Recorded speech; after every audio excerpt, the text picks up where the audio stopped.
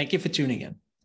You're about to listen in on a very relevant and wide-ranging next-level conversation about the future of work life. And in this, we share innovative and practical ideas from innovative people and thought leaders from around the world. Our guest today on the podcast is Ollie Henderson. He's a work-life designer and CEO, and someone who has spent more than a year now living, writing, researching, and speaking with thought leaders about the future of knowledge work and technology and helping us to connect all the dots. There are a number of key considerations and great takeaways as we talk about how winning has been redefined, how although technology has enabled so much change, it is us and our people who will be the key determinants of our ability to succeed, how we can learn so much about what to do next just from listening more to our people and to our clients, what a flipped workplace is, and how that can help us improve both our operations and our learning and development systems, and why everyone in our organization, including us as key leaders, need to design our days better in order to optimize for both flow and work outputs. So get your notepad ready because the future of work life is already here. And I assure you that there are several ideas you'll want to begin to implement right away. So without any further delay, let's do it. Welcome to AEC Leadership Today, the podcast designed exclusively for engineering, architecture, and construction industry leaders who want to stay relevant and effective. The show takes on the most pressing issues facing the AEC industry and was created to help you and your firm grow and prosper in the 21st century. The host of AEC Leadership Today is Pete Atherton, a professional engineer and former AEC principal and owner turned AEC coach and consultant. And now, take a break from your never-ending to-do list and welcome Peter Atherton. Hello, everyone, and welcome to another great episode of AEC Leadership Today. Today, we're reaching across the pond, and we'll be speaking with Ollie Henderson, a work-life designer and CEO, and we'll be talking about the future of work life. Welcome to the podcast, Ollie. Great to be here, Pete. Well, so the listeners know we connected earlier this year via the fact that we both designed and produced a Podstorm, myself at the end of last year and you at the beginning of this year. And for over a year now, you've been living, writing, researching, and speaking with a number of future of work life related thought leaders, as I'll frame them up, from around the world. But not only that, you've been sharing and really trying to connect the dots. I'm glad you're here today. I'm excited for our conversation. But why and how did you get into this? Good question. So around a year and a bit ago, so 15 months ago, I exited the business that I'd been running for, well, it's coming up 11 years. So I ran a digital advertising agency, and I started that at the end of the last recession, 2009. We grew that company through 10 years, had lots of success, but I'd reached the point where I just needed a new challenge. I'd had 3 kids along the way and all of the pressures that come with that. But I realized later, although I hadn't heard the expression really until much later, that I'd burnt out several times during that decade. And I needed a break and I needed to move on. So after kind of extracting myself from that business, which is some of your listeners will know, sometimes, can be challenging. I exited last January and I was faced with the decision of what to do next. I mean, first of all, I had a non-compete clause for my business, which meant I had 6 months where I really couldn't do very much. And I'm not somebody who does very well with not doing very much. So I sort of undertook this journey of self-discovery, some navel gazing, where I thought, well, look, first of all, I want to work out what the next 10 years is going to be like. And I want to do something really fulfilling and exciting and something which, intellectually is challenging at a time when things are changing so rapidly. And this was January 2020. And of course, I didn't realize quite how rapidly things would change several months later. But for me, what that meant was doing lots of reading and lots of writing. I wasn't really sure what to do next, but I thought, I love reading. I consume books by the dozen every month. And I haven't done much writing for years, actually. And I really just immersed myself in it. And my idea was, look, perhaps I will discover what's next for me through this process. And actually, look, I mean, it was effective, and I didn't really know where I was going with it. I had no expectations. And over the course of several months, I was doing lots of writing. I started publishing some of that writing and getting loads of great feedback from lots of other people, probably similarly placed to me. And I'd kind of focused on this challenge that we had, was that work is broken for many people, and how are we going to fix it? And I made lots of conclusions to the world, limited world. I mean, I had limited publication at that point, but lots of assertions about all the way I thought it should be.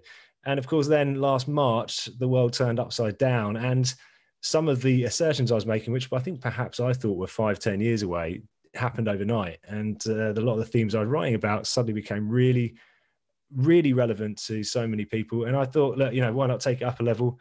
And I set up my newsletter, Future Work Life, beginning of May last year. And subsequently, as you said, I've been speaking to lots of people, business leaders, industry experts, lots of other people from around the world, actually, people like you, who we've become introduced through some of the initiatives we've been working on. And then subsequently started my own podcast, and, here we are. So what have you, that pause in a career or halftime event, or, that ability, so many professionals would love that opportunity to take a pause, take a time out, reflect on, I've come this far in my adult life. What does the future look like? So congratulations on that, that you were able to do it and took advantage of it. And at such a time when the world, I think the world is changing. Here's some ideas. Oh my goodness, the world is changing. And we're learning in real time. So, so over the last year or so, 15 months, what have you discovered? Like, from your position, what have been some of the biggest findings or sort of ahas that you've come up with along the way? Well, I've gone pretty deep into a lot of this stuff, and along the way, I've been doing some consultancy and advisory work. I've been working with a data and tech consultancy, for example, who work on digital transformation projects, which suddenly became so in demand from companies whose whole world had to shift online. And I think a combination of those themes meant that clearly the importance of technology has become critical to us. I think we'd reached this inflection point which allowed us all, and I say all, and I'm talking about knowledge workers, I suppose, people who aren't required to be in a particular place to work. But if I use that terminology, that's who I'm referring to. But I think for many people, and the fact that we were able to work from home or work from anywhere was enabled by technology. So I spent a lot of time thinking about the way technology can facilitate this new way of working. But actually, ironically, the deeper I've gone, the more I've realized that the determinant factor for any organization in making success of this new world are the people. And, for obvious reasons, communication and empathy were critical parts of the way managers and leaders led their organizations, and they remain so. But I think also the ideas of critical thinking, creativity, context, those very human characteristics have become so important, remain so important. And so that's one point, I suppose. It's driven by technology, but ultimately it's humans which are going to determine whether organizations thrive. But the other thing I think is around sustainability. And I'm not talking about from an environmental point of view. I mean, you can make that case. I'm actually talking about sustainability from the point of view of people and companies. So I have spoken to, I don't know how many businesses over the past year, and many of the businesses I've spoken to, what you might call high growth or scale up businesses, the types of businesses which it doesn't matter if economic times might be tough, they've got to grow. And of course, the assumption within those organizations often is that you drive people to the limit. And it's very true. No, I would make the case, and this is the case I've been making to many people, and frankly, I think people would agree, perhaps once I've explained it, that actually accelerating and sustaining long-term growth will actually be achieved by companies that empower people to work less. So I think flipping around this understanding about what success looks like is key to all this. And that's, clearly a human characteristic, being able to understand our limits and also how to get the best out of people. Right. Well, let's unpack that a little bit. So empower people to work less, so presumably do more, because these are high achievers. They just want to do more in life and work as a component of life. But what do you, in our listener base are professionals, a lot of high achieving professionals, leaders and managers in organizations. On a personal level, so in individual levels, what do you think has changed? I mean, has the definition of winning truly changed on an individual basis, which if I'm in a leadership capacity, I have to realize that because that's the sustainable growth of my organization to sort of tap into what people want. But just on an individual basis, how do you think winning is now defined, 2021 moving forward? How do you think winning is defined? Yeah, it's a very interesting point. So I think let's think about what's changed and what hasn't changed. So I mean, look, there's some really obvious stuff that's changed. I mean, undoubtedly, there's recognition that it's possible to do pretty much any knowledge work in places other than an office for the reasons I've just outlined around technology.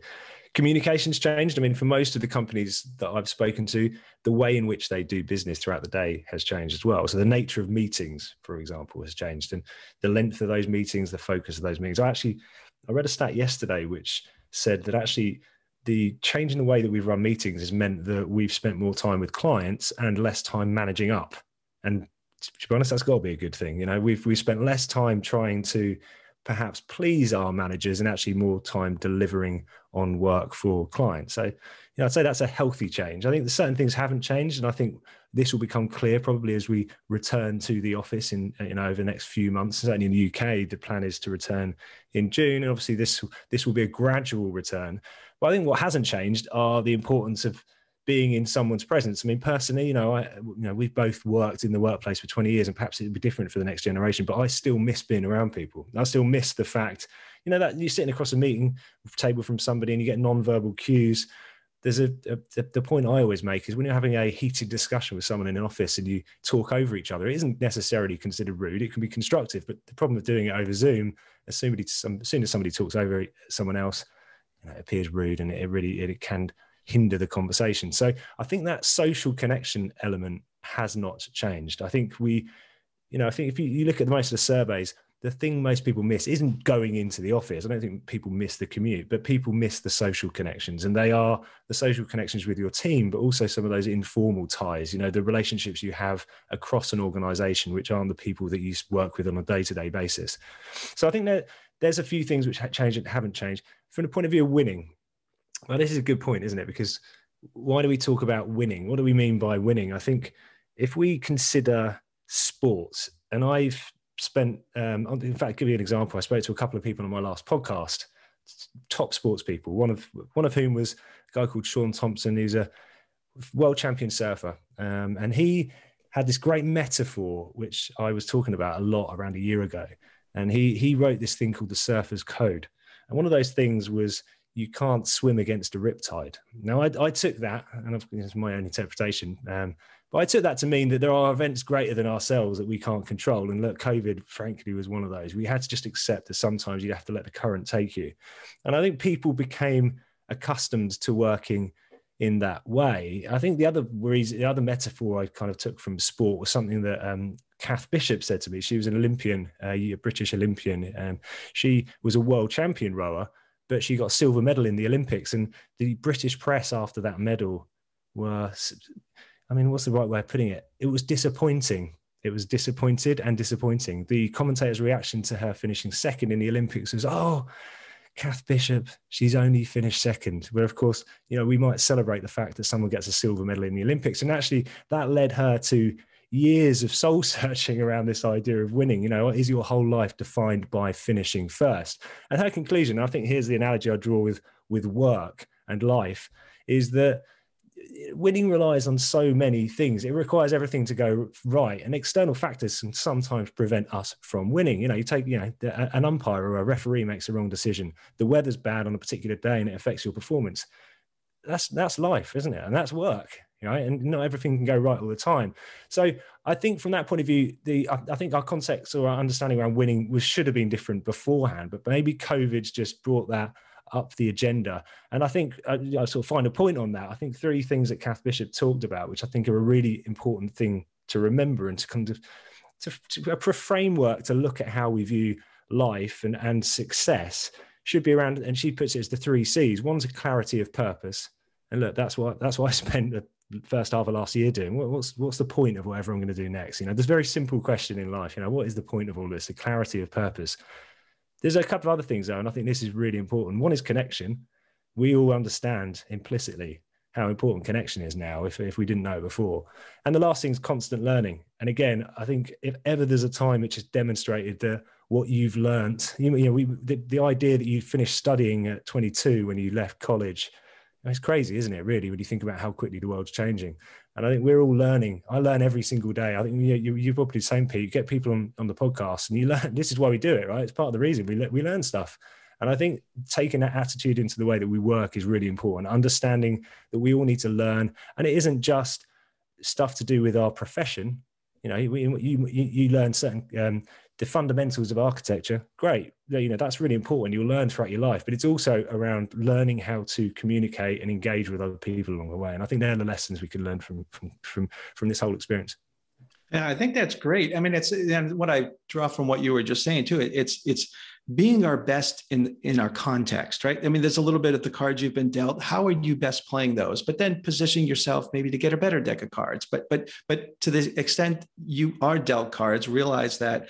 And I like what you said about, you know, the purpose and connection and the constant learning, because leaders can provide that, right? I mean, and I think people want high achieving people will want to have success, but I mean, from an organizational development perspective, what is your mission and vision and set of core values, right? And does that lean into, do I want to be part of that purpose? Does that align with me? And, you know, do I want to have a connection with the people? The values are such that I want to connect with these people, right? Because they're going to bring me to that next level to allow me to constantly learn and be able to sort of work successfully, but then live successfully with all the things I want to accomplish. And so I think that's great from a context perspective.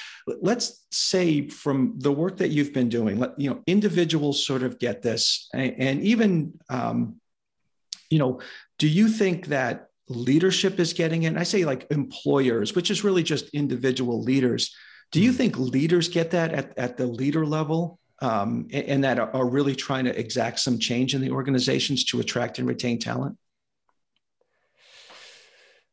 I mean, I'd have to generalize, but I'd say most people get it.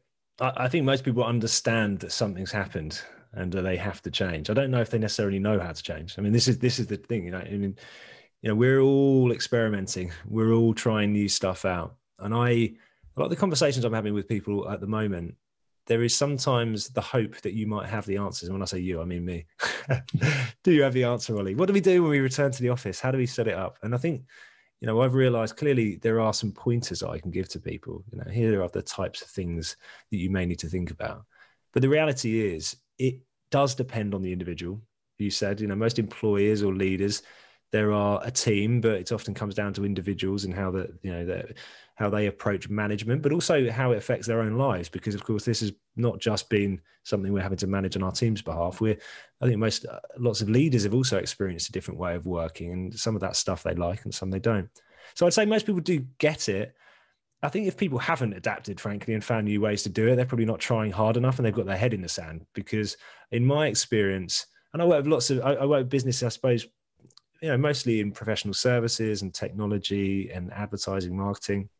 So I guess it depends on the industry, but I do think there's a recognition that we have to do things differently. And I think there are positives to come out of that. In my experience, I think more companies have granted autonomy to employees.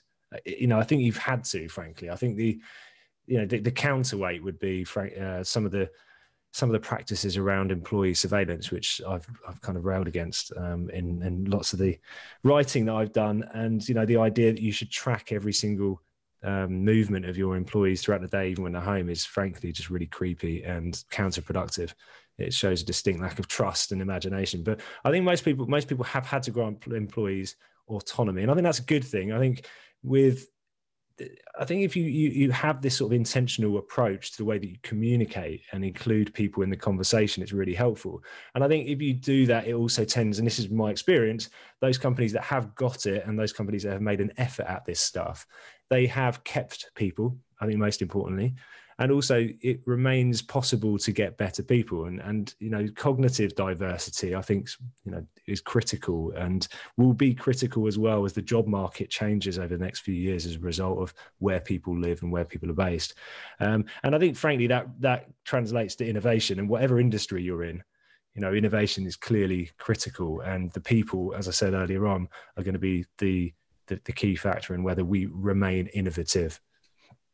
Right. And it's a very dynamic situation, what you brought up, because individually we're all adjusting ourselves to figure out if at the top of the organization or in the middle of the organization, we're trying to figure out for ourselves what this means to us in our career and how we're going to work moving forward.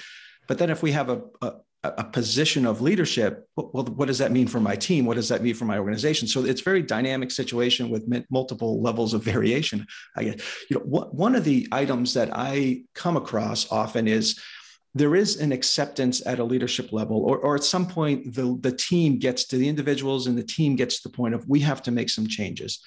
But then it's how do we implement some of those changes in the organization? And a lot of the ultimate success will come down to managers, who, by and large, be a little bit of a general statement, are overworked doing and selling the work. They're managing people. They've got shorter budgets, tighter deadlines.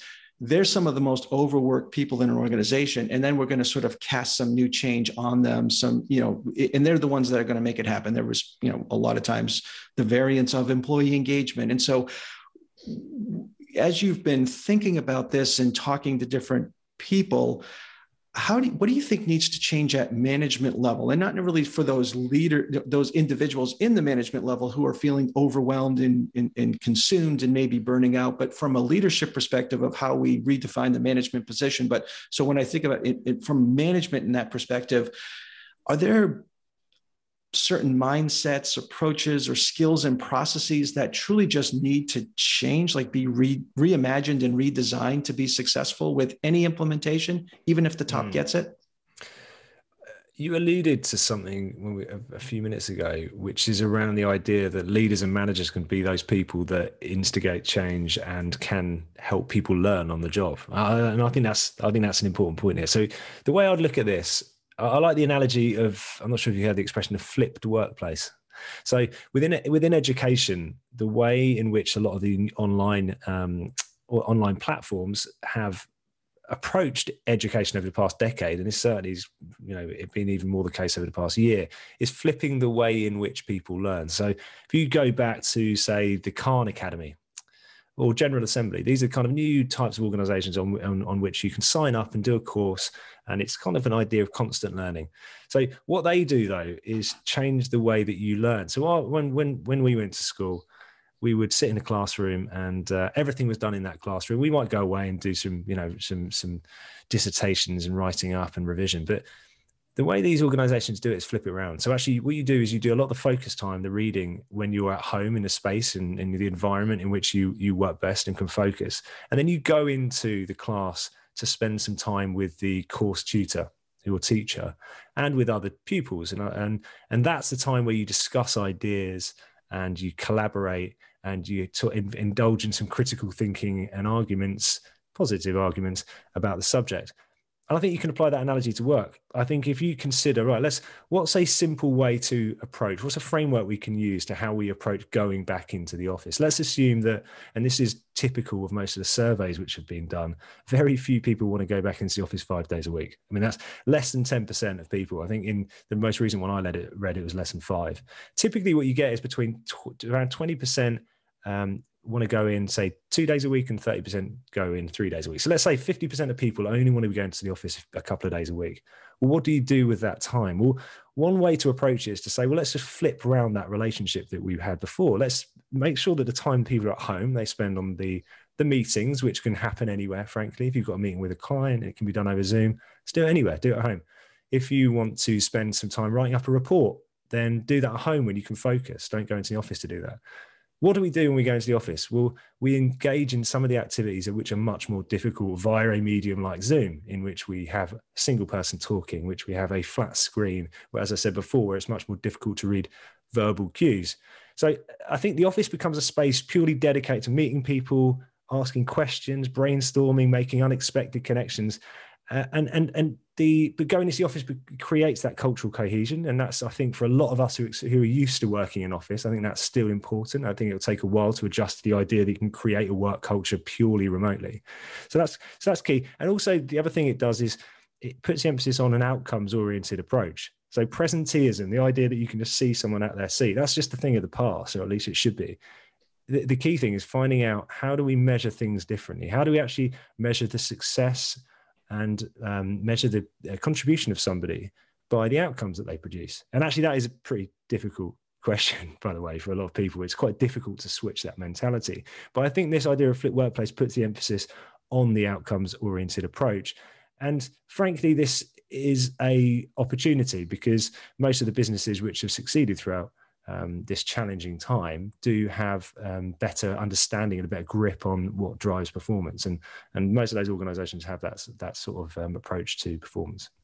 Right, and each organization will be a little bit different of what their outcomes are, what some of those metrics would be for that. But I love the idea of the flipped workplace, the flipped learning and development, and how we want to use our office time. It's not about presence and hours spent, it's about the outcomes. That being said, is there, and knowing that as we work through this, it's going to be an evolution, we're going to learn, we're going to adapt. But from that switch, if we're redesigning how we think about work, it's, again, not about the hours or the presence, it's about the outcomes. Any best practices that you've seen evolving, or that you've heard, like firms who want to take this outcome-based approach, and it's a little bit of a mentality? And number one, who's at the table to talk about that? And what are some of those best practices that you're hearing evolving? Sure. Well, I wrote something a couple of weeks ago which suggested that maybe business models can sometimes be an inhibitor to well-being in an organization. And of course, we've become, again, aware about well-being far more over the past year than we were before, I think. And I think that's a good thing. But my suggestion was that sometimes those organizations which are traditionally based on time, and literally where you bill by the hour, can sometimes incentivize people to work more without necessarily having a commensurate increase in performance. So my suggestion in that was that business model changes can affect that. And I've done a lot of work over the past year with businesses that, for example, are trying to introduce subscription-based models to the way they work. And the automatic assumption there is sort of media publishing, and I have worked with companies in that space, but actually companies in all sorts of sectors are doing that. I mean, take law, for example. Law is a profession that you typically pay by the hour, and you typically pay a lot by the hour. But I've seen some really innovative stuff around companies that are introducing subscription-based schemes so that it becomes about the outcome there. So look, we've got a specific project to deliver. You're going to only continue with your subscription if we deliver you a consistently good job. And from our side, it isn't about time. It's about delivering a particular outcome, delivering a positive outcome. Now, those sort of business model changes, look, some of that's driven, clearly the outcome and the delivery of the projects is delivered by the whole team and comes from the bottom. But let's be honest, most of those conversations are at leadership level, at board level. How do we adapt to this new world? Are there certain changes that we can make which are going to incentivize people both to perform at their best? And when I said earlier for people to work less, I don't mean work less and achieve less. I mean work less and achieve more. And that is possible if we think about things in the right way. So yeah, business model wise, it's got to come from leadership. But if I go on to how do we actually achieve that in practice? Well, there's a really good quote I heard from an author called Stephen Kotler, who I interviewed earlier this year. And he's a Pulitzer Prize winning author. He's written about flow and how to achieve a flow state. And the idea behind that stuff is you can achieve a disproportionate amount in a short space of time by getting all of the factors right. Now, he said this great quote, which is, personality doesn't scale, biology does. And the reason I thought it was interesting is because I think maybe at the beginning of last year, I was writing about my own habits. I suppose I was trying to share some of the positive habits I thought I had, which allowed me to get a disproportionate amount of work done in a relatively short period of time. So I wear it as a badge of honor that I don't work crazy hours now. I don't want to work crazy hours. I've burnt out before. I don't want to do it again. I've got 3 kids. I want to spend time with my kids, but I want to be successful as well. So for me, it's about using my time in a really smart way. So I was interested in this idea because I'm conscious now that not everyone's the same as me. People work better at different times of day. People have different commitments going on in their lives that they have to attend to.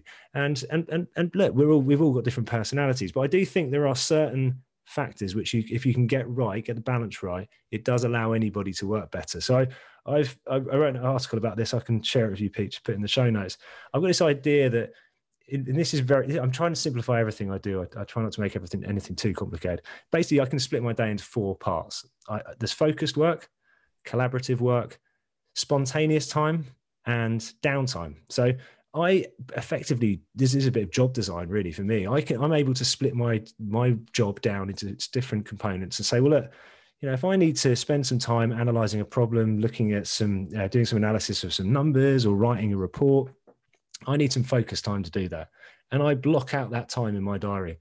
Now I have to coordinate that with the people I work with. I have to ensure it doesn't overlap with client meetings or doesn't overlap with team meetings. But what you find is if everyone in the organization starts working like this, you start designing the day so that there isn't too much overlap between the time people might want to spend focused on sort of heads down activity, on deep work. And likewise for collaboration, there's certain times of day that I collaborate better. So I prefer to do my focus time in the morning. I wake up early. I work best in the morning. I like to do my focused work then. Then I have a little lull where I just do my admin. And then ideally in the afternoon, that's when I do my collaborative work. And look, there are people who work very differently. The guy I work most closely with at the moment, he's the complete opposite to me. He likes working at night. So we have to try and overlap our time and design our schedules to match up. But that's entirely possible. And I think this is the thing. I think this is an opportunity to take a step back and say, look, yes, we have to rethink many of the ways we work. And some of those things include, as individuals, how do we work best? How can we get the most out of ourselves? And from a management point of view, enabling people to do that, empowering people to do that.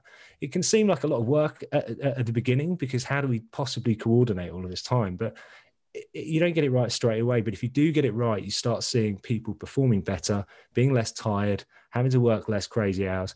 And the outcomes are just as positive as they were before.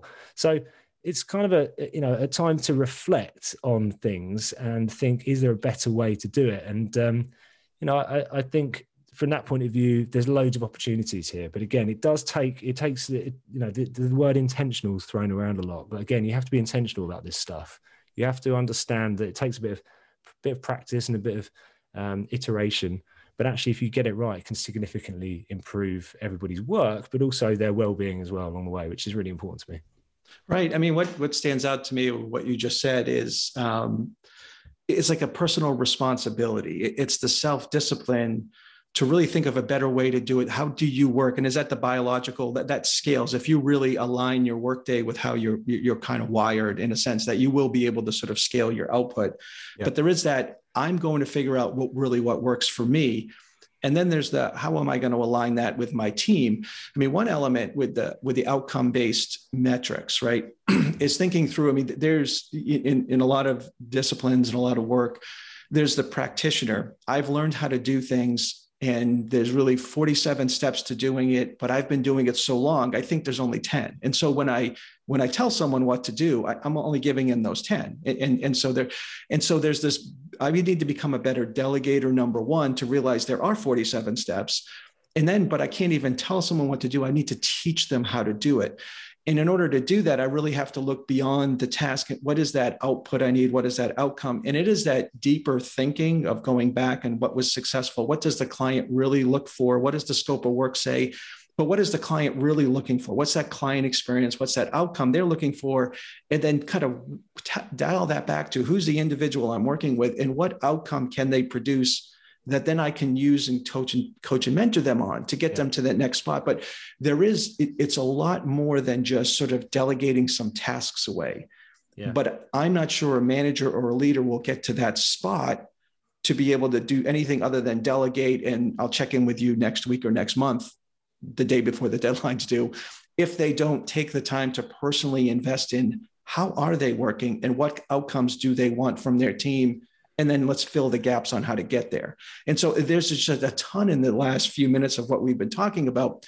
But I think it is a mindset shift that has to happen. And how do you enable that? Because we probably do have the skills. And we've just got to think about things a little differently and logically. Yeah, no, look, I mean, I think some of this stuff can seem really overwhelming, right? I know from personal experience, and I can see it around me among my friends.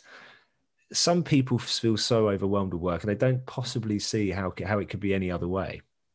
Now, here's a thing which managers can definitely do in that situation. First of all, recognize it, because that's a road to burnout. And you literally wrote the book on burnout, Pete, so I can't tell you about this. But the road to burnout is, and it's not just about overwork. You develop a cynicism about your role. You become disengaged with the stuff that you're doing.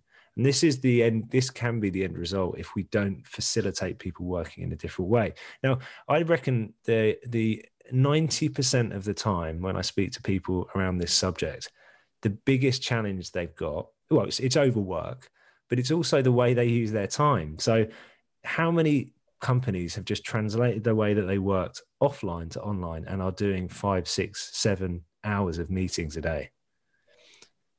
So many companies are doing this. And look, I think people have improved over the past year, but that, frankly, meetings, we all know there's a problem with meetings, but we still haven't fixed it, right? So what do we do about it? Well, I've heard of a few companies who've taken a radical approach to the way they have meetings and just strip them all out and see what breaks. Just get rid of all your meetings and see what breaks, and gradually add them back in. Now it takes some courage. Exactly, that's the polite way of putting it. But it can help. I listened to a podcast this morning. I know you and I share a love for listening to many podcasts. So I listened to a podcast this morning, Danny in the Valley, which is a really good tech podcast, and it had the CEO of GitLab. Now, GitLab are very unique in that they have, for their whole time in business, been entirely remote. So it's set up in 2012. They are a tool for DevOps, so developers. And of course, this tends to lend itself better, wholly remote organizations, we think, to engineering, from a development point of view. But I think more companies are seeing that it's a possibility. Now, the way they approach meetings are that meetings are expensive. That's their line on meetings. Meetings are expensive. They do everything they can to avoid meetings. And I think there's some logic to this, and there's some logic from what they do, and is also replicated with what Amazon have done for years and years, which is meetings are a place to make decisions. They're not a place to talk about the background. Everyone should know that already. And actually, a lot of the time, meetings should be about making a decision. And some of the time, for example, that Amazon spend in meetings is reading the document which the meeting leader has prepared in advance. So the idea is that you take away some of the bias, for example, that, perhaps in a typical meeting, what happens is the most senior person takes control, and any decisions that are made tend to replicate the thinking of that leader, however much we try and facilitate open conversation. And also we tend to think about superfluous things which aren't relevant to the end decision that are being made. So let's get to what the meeting's about. So, here's the thing that I do. And again, it can seem abrupt to some people when I put this to people. First of all, I say, unless there's a good reason for a meeting, I don't want to do it. And I know that's rubbed a few people up the wrong way over the years. I think some people think that it's a brush off. He doesn't want to meet. Well, actually, I'm not saying that. I'm saying your time is as important as mine. Let's not spend this time in a meeting unless we really have to. And what's the agenda? And typically, here's a little tip that I would use for meetings. Ask questions. What are the questions we need answered at the end of this meeting? So when I do an agenda for a meeting, every bullet point is a question. And if we haven't, as soon as we've answered that question, we move on. And if that's in 2 minutes, the meeting's over in 2 minutes. And if we get to, and again, I think this is all it's reframing the way that we want to work. And it's never too late to change that. It can take, you might lose some people along the way. Some people might not like working at that way, but ultimately the intention here is to make everybody better at their jobs, to achieve more. And I think the reality is we have to make some fundamental changes to be able to do that. We can't just assume that things were right beforehand. That's my take on meetings. Right. Well, but what it is, a meeting could mean, back in the day, last year, a meeting could be, we're going to have a meeting and everyone comes at a different level of preparedness. People have different agendas they want to bring out in the meeting. What you're just describing is we're being very specific. There's a goal for this meeting. This meeting is about making decisions. So you need to do your homework, you read the package, and we're going to make the decision. We're going to have a discussion. we're going to have a, decisions going to be made, but we're not going to be talking background. That's not the, and if you come into the meeting like that, well, maybe you shouldn't be on the team. This is pretty extreme, but then we can define this other meeting as it's collaboration. Like the idea for this meeting is it's creativity. We want that sort of the serendipity. We want the collective intelligence, and we want to be able to innovate. And we're not making a decision, but we're coming with new ideas. And that's the purpose. And when we have 12 new ideas that we're going to ruminate on and come back in 2 weeks to discuss and make a decision on, that's it. So we're not going to just, be creative and then make a decision. And so you're segmenting. And so you're much more effective. I mean, we're showing up differently, the different expectations, and it's almost that flipped workplace in a way. The homework doesn't happen in the meeting. I'll just show up to this meeting and it all, we all drizzle it out. It's like, no, the expectation is you're going to have your stuff together and we're coming in for this purpose. Yeah, no, you're right. And thanks for clarifying that. I mean, this is it. I mean, I've come from working in a creative background in the past, and that's really important. And I think there's two things to say about that. One, that there is definitely evidence to suggest that those serendipitous moments, first of all, they happen often between, I think I mentioned earlier, between cross-functional teams. So actually, that's why being in office sometimes pretty useful, or having interactions with people you don't ordinarily work with. And by the way, there are some technologies which are kind of trying to recreate that idea. There's the kind of virtual water cooler idea where you have a coffee with someone who you don't normally work with day to day for 15 minutes and just get to know them, because actually, aside from cultural benefits, that can be good from the idea of innovation. But yeah, no, you're right. I'm not saying that there is not a value in sitting in a room, virtual or otherwise, with people to think of ideas, but it's understanding that that's the point of the meeting and still setting the parameters around it. And I know that sounds contradictory in a sense. I talk about spontaneous time, and it's like an oxymoron saying I'm going to plan for spontaneity, right? But my point here is that you have to allow some flex in your diary for those moments. But equally, there are some precious moments that if you've got your day fragmented by lots of little meetings or lots of long meetings, how can you possibly get in any flow and actually achieve very much? So again, it's about designing your day. So for example, the one easy thing that I've implemented in companies that I've worked with over the past few years is, and I start off small, do it 1 day a week, between 9 and 11, there's no interruptions. I can't be interrupted. And if people want to do the same thing, you could put in your diary 9 to 11, no one interrupts. And that you start with 1 day, you might do that 2 days a week or 3 days a week, depending on your role, depending on the organization. But having those boundaries, suddenly people understand, okay, that's the time that Ollie's going to get work done. And at the end of it, I've often got something really valuable to show for it. So people know I'm not sat there wasting time. But it's also, I think, signaling from management and leadership that it's okay to do that stuff. Yeah, and this is what's really important. What we want leadership to be doing is saying, we don't want them to say, look, I spend all day in meetings like it's something to boast about. We want you to say, look, we want you to be as effective as possible for the organization and for your career. And that might mean that, you only have a 3 hour block in the day where you do your meetings, and the rest of the time you have heads down focus time. But the point is, have a think about it. Have a think about the best way for the company to work. And as managers, work with the individuals, collaborate with them to understand how best that they can work. And what you find is it doesn't take that much thought to say, well, if I spend 20 hours of meetings a week, fine, if that's the case, but maybe bunch them together and have some time out of meetings, rather than, that typical situation which we see is you work 9 to 5, 9 to 10, you've got a meeting, you've got 15 minutes off, and then you have another meeting, and you never have more than 15, 20 minutes to have a little break. And that's a really bad way to work. There's no opportunity there to flow. And also context switching, as I think in most experiences, is a really poor way to work. And you never have actually any time to really focus on a challenge.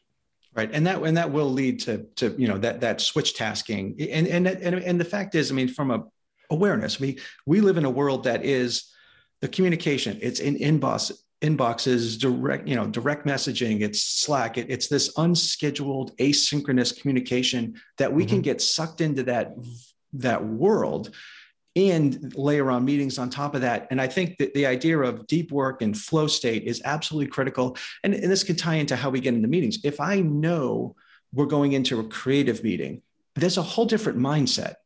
If I'm writing a proposal, there's a whole different mindset. If I'm designing a new layout for this new client issue. There's a different mindset than if I'm reviewing a set of plans or reviewing somebody else's memo.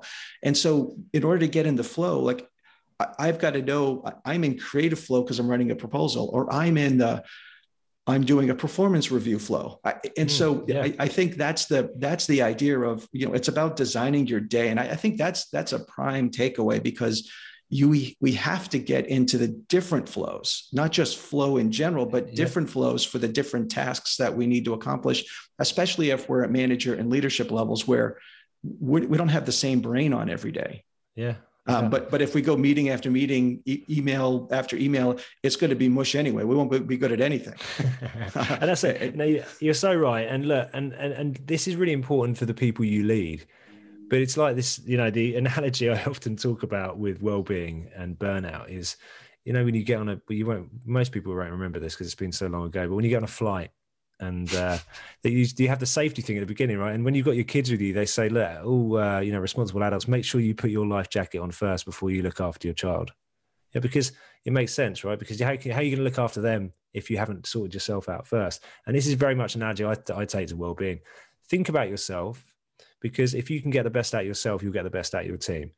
And also, if you've thought about the way that you work and started to test some things and understand how your work schedule can be better, that means you can then share those learnings with other people. And it has a dual benefit. One, they can learn from you, but they know that it's okay. And just to repeat, a lot of this stuff, we have to make sure that people understand that it's okay to work in a different way. And that's all about signaling. And I think that's what some organizations get wrong. Unfortunately, it's typical. Entrepreneurs, business leaders, they've often reached that position because they've got so much drive and determination to succeed and it's probably greater than some of the people that work for them. The problem is, if everybody assumes that's the only way to work, then unfortunately we see the rising cases of burnout. So I think it's look after yourself, but then show other people that it's better to work in this considered way, which ultimately builds relationships, trust, and collaboration at a whole new level, which will, be more engagement and loyalty versus I'll be part of the 40% of people Microsoft and LinkedIn think are going to leave their organizations in the next, 6 to 12 months because of how they're responding to sort of back to the new normal. We've got to close here, but I wanted to touch on one subject, sort of extending out that there is, the rise of the independent portfolio career or professional freelancer. How do you see that? Do you see it as something that, it's present? Do you see it as something that's emerging as time goes on from a business model perspective, that organizations are going to want that, knowing that, people might come with advanced business acumen and maybe some management capabilities, but also specific skill sets? How do you see that from an organizational perspective? And then, from an individual perspective, do you see interest in that from a practitioner basis?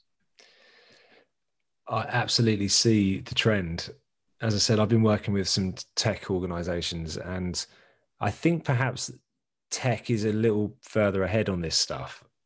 And I think, the example I gave before of GitLab, there are quite a few cases of wholly remote distributed organizations within tech and the development world. And therefore, I think the market is a little more mature in that sense. So there are organizations and platforms like TopTal, for example, which is a platform for developers where you get really high-end developers who are available. Now, let's look at this from an economic point of view. The perfect balance of value for an organization offers a combination of competitive fees available by going direct to consultants, but also with the low transaction costs of associated working with a larger firm. So what we'd normally do is employ a large firm. We work with a single organization, but bloody hell, they're expensive. Now, what we're saying here is some of these platforms can essentially remove that transaction cost of working across multiple suppliers, multiple vendors, but you get the best people. So from that point of view, economically, it makes a whole lot of sense for organizations who want to use that model to bring talent in. Now, from the talent's point of view, look, it's really difficult. This, Pete, as a consultant, as a sole trader, a lone wolf. it can take a lot of time to go out and find business. Sometimes it just rolls in, but on those occasions where you have to go, it takes a lot of time. Now, these platforms can actually reduce that gap as well, because if you're good at what you do and you're highly skilled, you have got the distribution which is available through this platform. People can find you. So that makes a lot of sense. And actually, I'm seeing this across other industries as well. There's a really great company based in the UK, but they've got operations around the world called Talmix. They're applying a similar model to consultants. So you see this within sort of professional services and management consultants. I think it's inevitable that this will become more popular. And I guess what it is it's the gig economy, but for highly skilled workers. It's the gig economy had so much promise, but of course our association with it a lot of the time is a kind of race to the bottom, kind of driving down the wages of people delivering food or people driving you in a cab. So I think we're definitely going to see it. I think it reflects also a general trend towards decentralization within work. I think we're going to see that in terms of geographic location. People could be based anywhere and work for any organization. I think we might also see it, and I don't, probably a bit deep to go into today, but maybe on the next podcast we can do this. It refers to remuneration as well. I think there's going to be really innovative ways around how you reward people. And I think we're going to see trends emerging over the next 5 years related to that. But I think, yes, I've already seen it because I'm working out in the world. I don't necessarily crossed into every industry yet, but vertical specific platforms for this will definitely arise, and it will arise for talent in architecture, engineering, and every other industry out there. Right. We've seen it, and we've been involved with some of those platforms and businesses having that flexible business model. I mean, one of the sort of the aha elements is, if we have a flexible hybrid blended workforce, it's easy connection now to have someone who's not in our geographic area, a remote independent employee come join, because the processes and systems that are needed for remote hybrid workforce are the same processes and systems to accept an independent professional freelancer who can come in and, has the benefit of employment, although they're not employees or contractors, without the burdens of employment. So the benefit of employee without the burdens of employment. Yeah. And so we've been calling it the mixed hybrid model. Mm-hmm. So it's not just a hybrid model, it's a mixed hybrid, because you have a blend of independent and full-time employees. So, I appreciate that, that type of conversation, because it's just an element that businesses will have to take moving forward. And independence, people will want to have an independent career. It's already happening. And I do see it across verticals. Yeah. And we could keep talking about this, and I'm excited for our next conversation already as we dive deeper into some of this. But as we look to close, is there anything else you'd like to share or add, future of work related to that we haven't covered, or that you'd like to share with leaders and listeners? I mean, perhaps I'll just reiterate some of the lessons I've taken from the past year, and some of the applications of these ideas that I see businesses using. And because I think sometimes, as I said earlier, it can seem incredibly complicated and overwhelming, but there's just some simple rules around this stuff, which works really well. I think just listening to what your staff and your partners and your clients want from work is really important. You can just learn a lot by listening, and then test and experiment. I think if everybody understands your staff, your clients, that you're testing out a new way of working, and the intention is to work better and for your teams to be more engaged and produce a better quality of work, that's better for everybody. If everyone understands that you're entering a period of experimentation and testing, that you can also accept that not everything goes right. The nature of experimentation is that you don't get everything right. And I think if you go into this thinking we're going to make a change, and if it doesn't work, we're going to fail, then that's not good for anyone. It's not good for leadership. It's not good for the managers having to implement it, and it's poor for morale among the staff. I think it can be an exciting change if we say we're entering a new phase of work.